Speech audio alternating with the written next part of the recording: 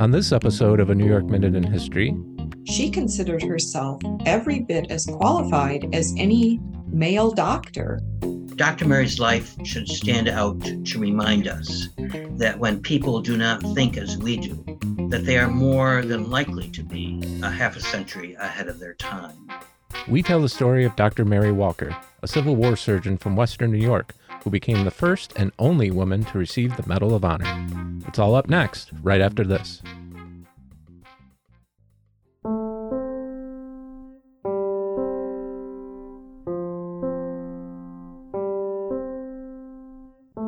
From the Irish invasion of Canada to the early days of the movies. If you are interested in broadening your understanding of New York State history, then this is the podcast for you. I'm Susan Hughes, historian and archivist for the William G. Pomeroy Foundation, a proud sponsor of A New York Minute in History. The Pomeroy Foundation is a philanthropic organization based in Syracuse, New York.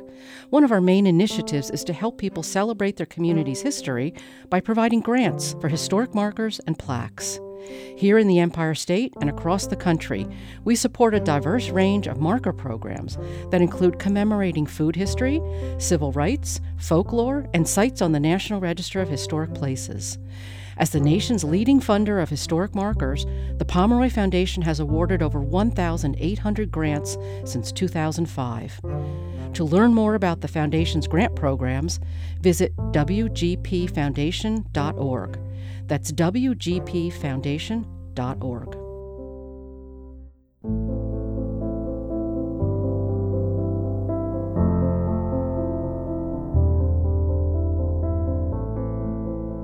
Welcome to A New York Minute in History. I'm Devin Lander, the New York State historian. And I'm Lauren Roberts, the historian for Saratoga County. On today's episode, we're exploring the backstory of a marker located in the town of Oswego in western New York on the shores of Lake Ontario, which is adjacent to the city of Oswego. The marker is located in the Oswego Town Rural Cemetery on Cemetery Road, and the text reads, Rural Cemetery, begun circa 1820, Medal of Honor recipients Dr. Mary Walker, first female recipient, and James H. Lee, interred at this site. William G. Pomeroy Foundation, 2014. So this rural cemetery actually has 2 Medal of Honor recipients buried within its grounds. For this episode, we're going to focus on the story of Dr. Mary Walker, the only female recipient of the Medal of Honor to this day. However, we wanted to take a moment here to acknowledge the other Medal of Honor recipient, James H. Lee, who also has a pretty fascinating story. The battle in which he served so bravely happened not on American soil, but in the waters off the coast of France, known as the Battle of Cherbourg. James H. Lee was a naval seaman during the Civil War and served on the USS Kearsarge, a Union sloop of war. The Kearsarge had been tracking down the Confederate raider, the CSS Alabama, and finally caught up with the raiding ship while it was in Cherbourg, France, for repairs. Once out of the territorial waters of France, the Kearsarge and the Alabama engaged in a battle, ending with a Union victory and the sinking of the Alabama. It was during this battle that Seaman James H. Lee earned the Medal of Honor for, quote, acting as sponger of the No. 1 gun during this bitter engagement, Lee exhibited marked coolness and good conduct and was highly recommended for his gallantry under fire by the divisional officer. Now on to the other Medal of Honor recipient in the cemetery, Dr. Mary Walker, who also earned her medal for service during the Civil War. But before we get there, let's take a look at her early life growing up in the town of Oswego. Mary Walker was born in 1832 on her family's farm. Her parents, Alva and Vesta, were progressive thinkers and instilled these views into their many children. Alva Walker built the first school in this area, which actually reminds me of our last episode about the Mazel family in Lockport, where the parents' emphasis on providing quality education for their children influenced the next generation heavily and led to those children growing up to then advocate for many different types of social justice. The farm where Mary was born was located on a hill that Alva named Bunker Hill. Alva was originally from the Boston area, and he named his farm after Bunker Hill because he hoped it would be a hill where battles would be fought, battles of social justice. To find out more about Mary Walker's early life and her parents' influence on her beliefs, I spoke with Town of Oswego historian George DeMass. They had a farm. She had 4 sisters and a brother, and they all worked on the farm. Because of her father, who was a great abolitionist, Mary Walker in those early years knew Gerrit Smith. He came, I think, to the farm to lecture one time, and of course she knew Frederick Douglass. Her father was a great impetus in her life as far as reform, including dress reform. So even as a young schoolgirl, she started to wear trousers because she worked in the fields and so forth with her other sisters. She taught a couple of years in a school in Minetto, New York, which is right not far away. And then she went to the Syracuse Medical College. I tell everybody about a book that was written maybe 3 or 4 years ago by Keith Negley. The title is Mary Wears What She Wants. And the last line of the book is beautiful because it says it all. And it never was the same again. When Mary graduated from Syracuse Medical College in 1855, with honors, by the way, she was only the second woman in United States history to graduate with a medical degree, with the first being Elizabeth Blackwell from Geneva, New York. In 1856, Dr. Mary Walker married Dr. Albert Miller, and they each opened their own medical practice in Rome, New York. They were not married very long. She did not wear a typical bridal gown of that day, and she kept her own name, which was very unusual at that time. And they didn't live together very long, but she didn't get her divorce finalized until 1869, after the war. Again, it's clear that Mary Walker was a strong nonconformist for her era. She was a suffragist. She was a believer in the equality of the genders. She was known for wearing an outfit that consisted essentially of pants underneath a skirt, which was later known as the bloomer costume, which several suffragists would go on to wear, but none as long as Mary Walker, who for the rest of her life would wear some version of the bloomer costume or just pants themselves. In fact, Mary was arrested several times throughout her life for wearing pants, which was actually illegal in some municipalities around the country. She never really did any jail time for it, but it was again a symbol of her nonconformity. One of the other progressive movements of the 19th century that Mary Walker was heavily involved in was the abolition movement. Growing up in the burned-over district of upstate New York, she became very aware of the abolition movement and attended many speeches, including those given by Frederick Douglass, among others. When the Civil War broke out in 1861, Mary went immediately to Washington, D.C. to offer her services as a surgeon to the United States Army. You know, she presents herself to the Secretary of War and she says, I'm ready for service. She wants a commission. She considered herself every bit as qualified as any male doctor.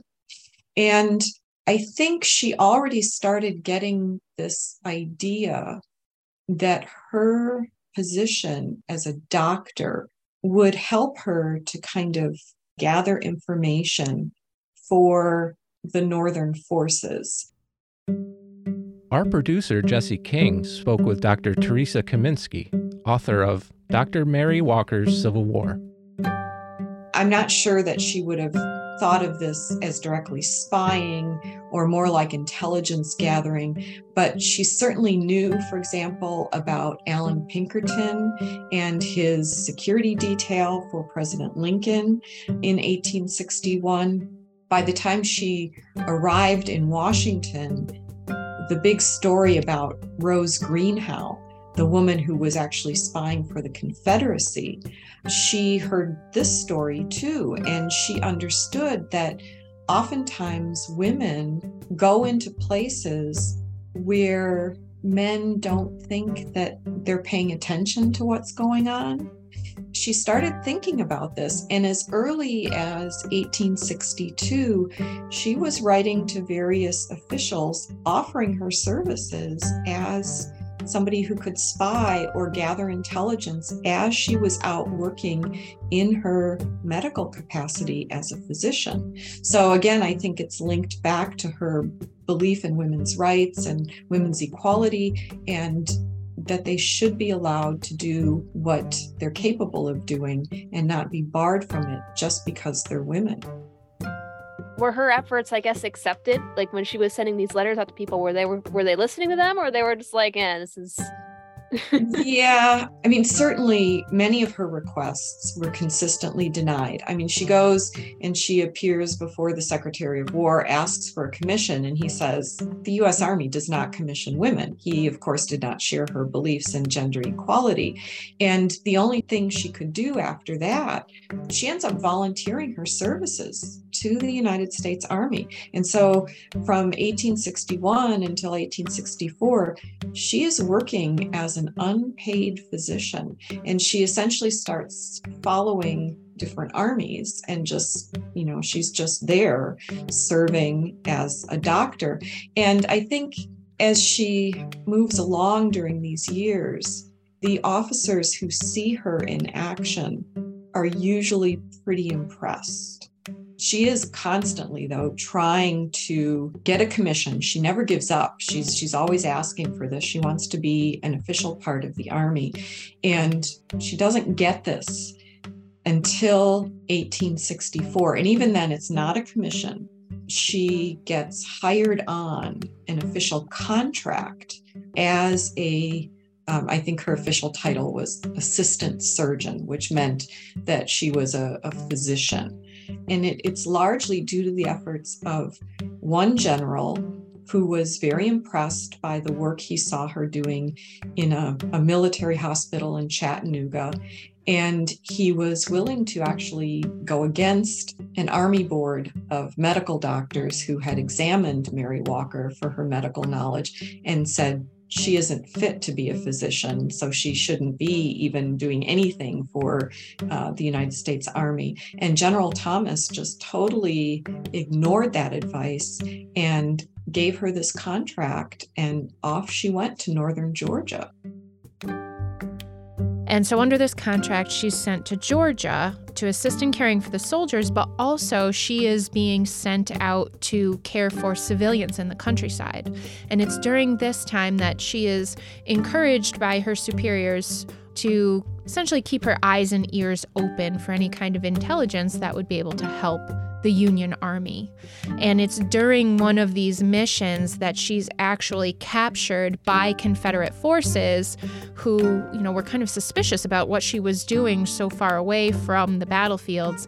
And they capture her, and she becomes a prisoner of war for several months at a place called Castle Thunder in Virginia. It was not great. The food wasn't great. The conditions weren't great, but she was not tortured. She was not directly physically abused. In some ways, she was kind of a celebrity prisoner. I mean, she was still wearing trousers. And so she was sort of famous or infamous as the lady doctor who wore trousers.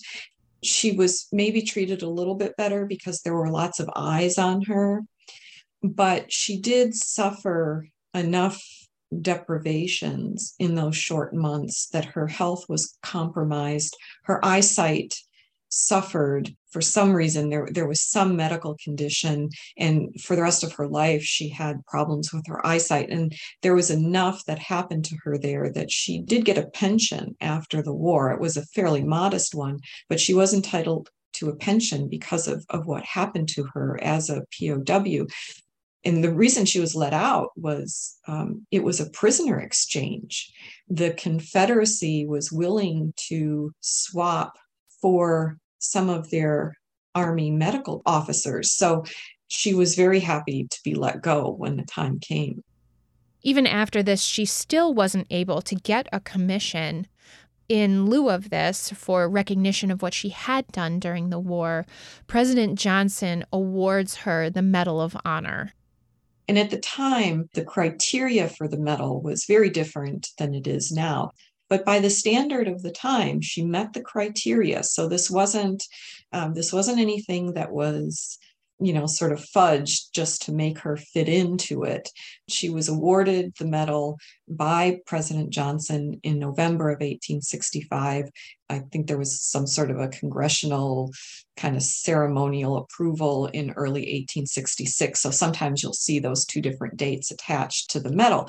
And she remains today the only woman to ever have received the Medal of Honor. She had it revoked in 1917. And this was not anything that was targeted at her individually. This was part of an entire review of all Medal of Honor winners. Mary Walker was one of over 900 to have their medals rescinded. And I think this was kind of in preparation. 1917, this is the year the United States joins the First World War. The War Department knows now that there will be more medals that will have to be given. So the Army tells her that her medal has been rescinded, and she, of course, accepts none of this. And she says, she was given the award by President Johnson. And as far as she's concerned, he would be the only person who could take it away from her. So she never considered that it was rescinded. And she always wore that medal for the rest of her life. 60 years later, in 1977, the Medal of Honor was posthumously reinstated to Dr. Mary Walker through the efforts of her family, and it was actually given to her by President Jimmy Carter. So it's clear with her service in the Civil War and as a surgeon before the Civil War that Mary Walker was someone that had the courage of her convictions, for sure. This would actually cause a rift between her and several other prominent suffragists in the period following the Civil War. Now, as we noted, Mary was famous for being a Medal of Honor winner. She used her fame to go on speaking tours and attend suffrage gatherings and was very much a prominent suffragist during this period. But she held some nonconformist views even among suffragists, including her adherence to wearing pants or bloomers, which was something that the other suffragists had tried and most had turned away from because they felt it was too much of a distraction. They were being ridiculed for wearing pants, and they really thought that that was a distraction from their important work of getting women the right to vote. And this included Elizabeth Cady Stanton and Susan B. Anthony, the two most prominent suffragists of the time. Mary Walker was also an adherent to a philosophy within the suffrage movement called the New Departure, which basically said that the U.S. Constitution already grants adult women the right to vote, and that all Congress needed to do was enact enabling legislation to allow it. Now, this was a departure from Susan B. Anthony and Elizabeth Cady Stanton, who were working towards a constitutional amendment that would allow women to vote. And it's not as though other people in the movement didn't try this. They certainly did. I'm sure we can all recall that Susan B. Anthony attempted to vote and was arrested for it. Also, the Supreme Court ruled in the 1870s that this was not the case. The Constitution itself did not allow for adult women to have the right to vote. So after that point, Susan B. Anthony, Elizabeth Cady Stanton, and the main part of the women's suffrage movement moved away from that because of the Supreme Court ruling. And so this is where the big split happens, because they feel that it's not productive to keep going back to this same argument after the Supreme Court had already made its ruling.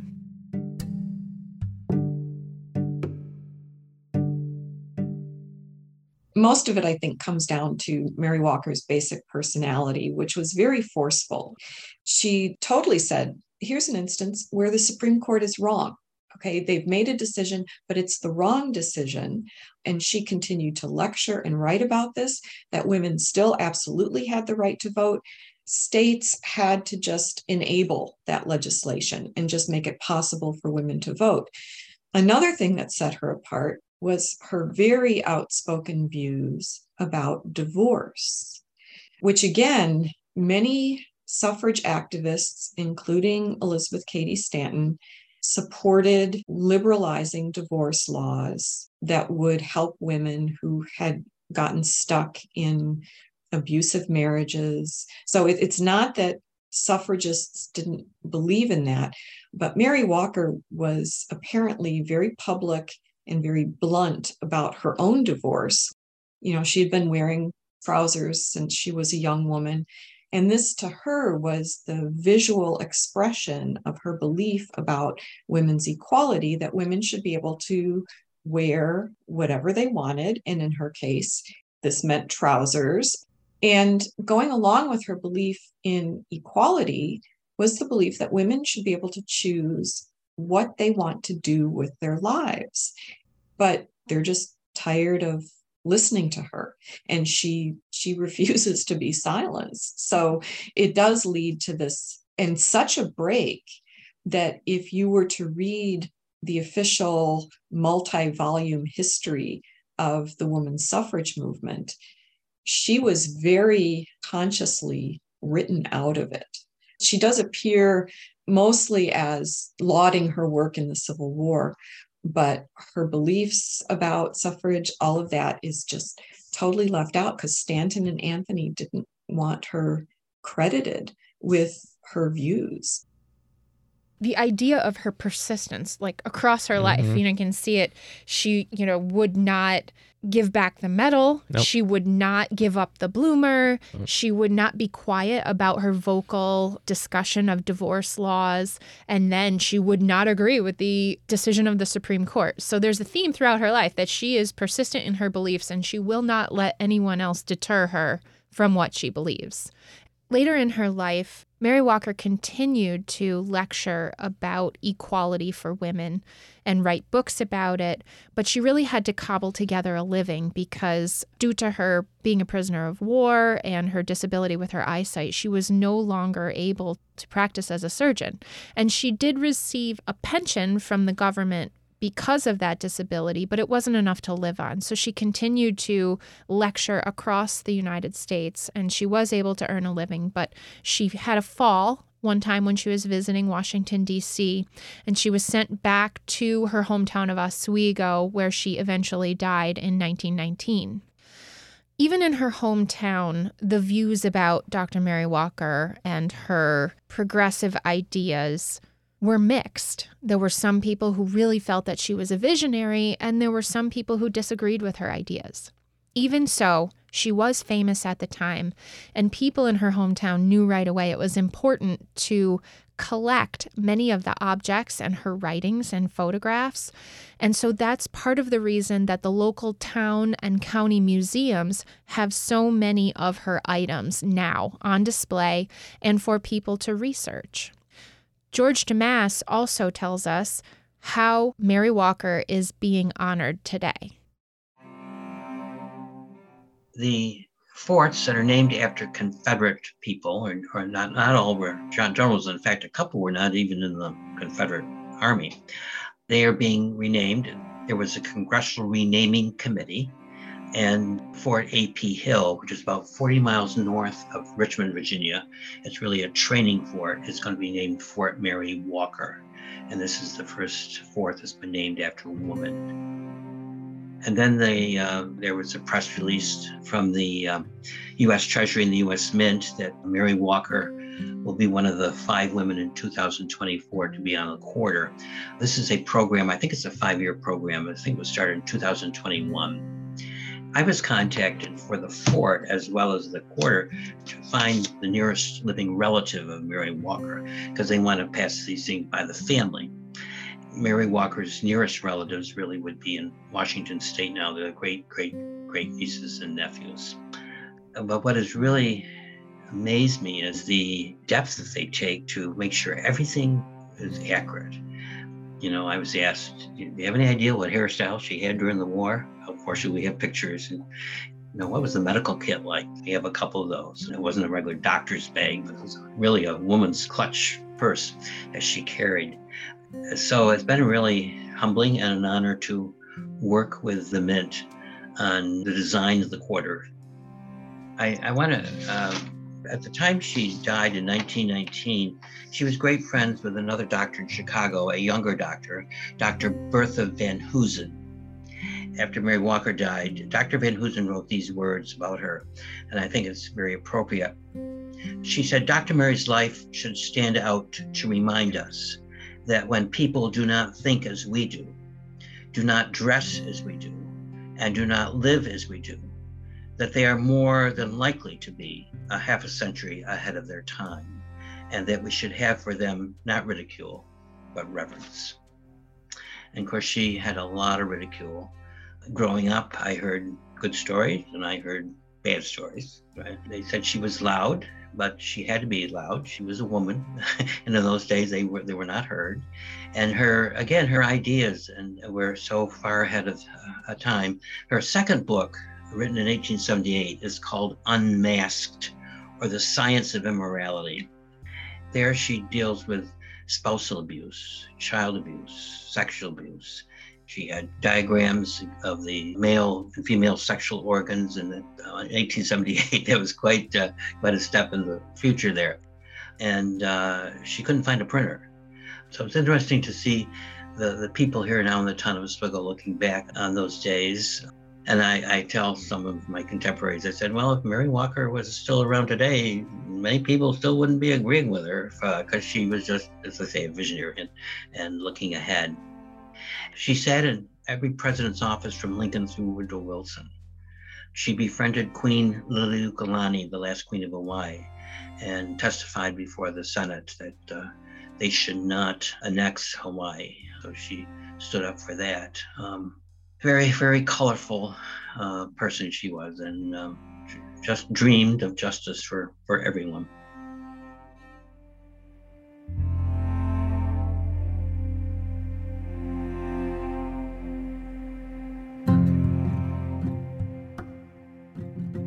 I think Mary Walker lived what anyone would consider to be an extremely interesting and important life.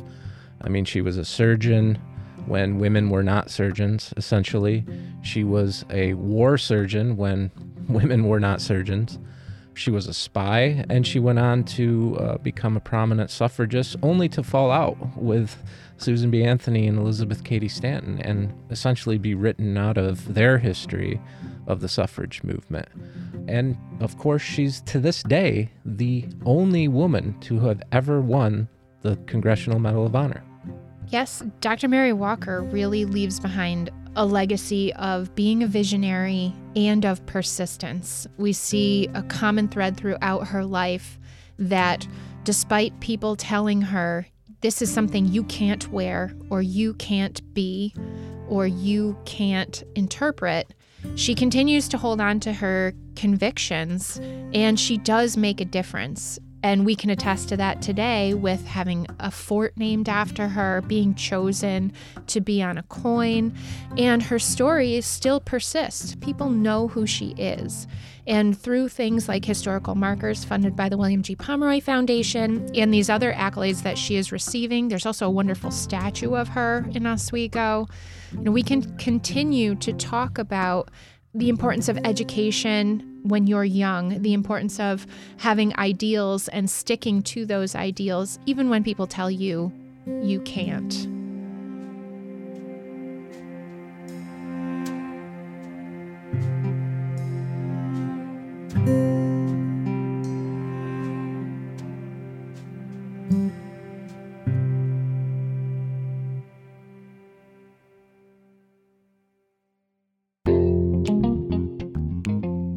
Thanks for listening to A New York Minute in History. This podcast is a production of WAMC Northeast Public Radio, the New York State Museum, and Archivist Media, with support from the William G. Pomeroy Foundation. This episode was produced by Jesse King with help from our intern, Elizabeth Urbancic. A big thanks to Teresa Kaminsky and George Damas for taking the time to speak with us. To learn more about our guests and the show, check us out at wamcpodcast.org. I'm Devin Lander. And I'm Lauren Roberts. Until next time, Excelsior.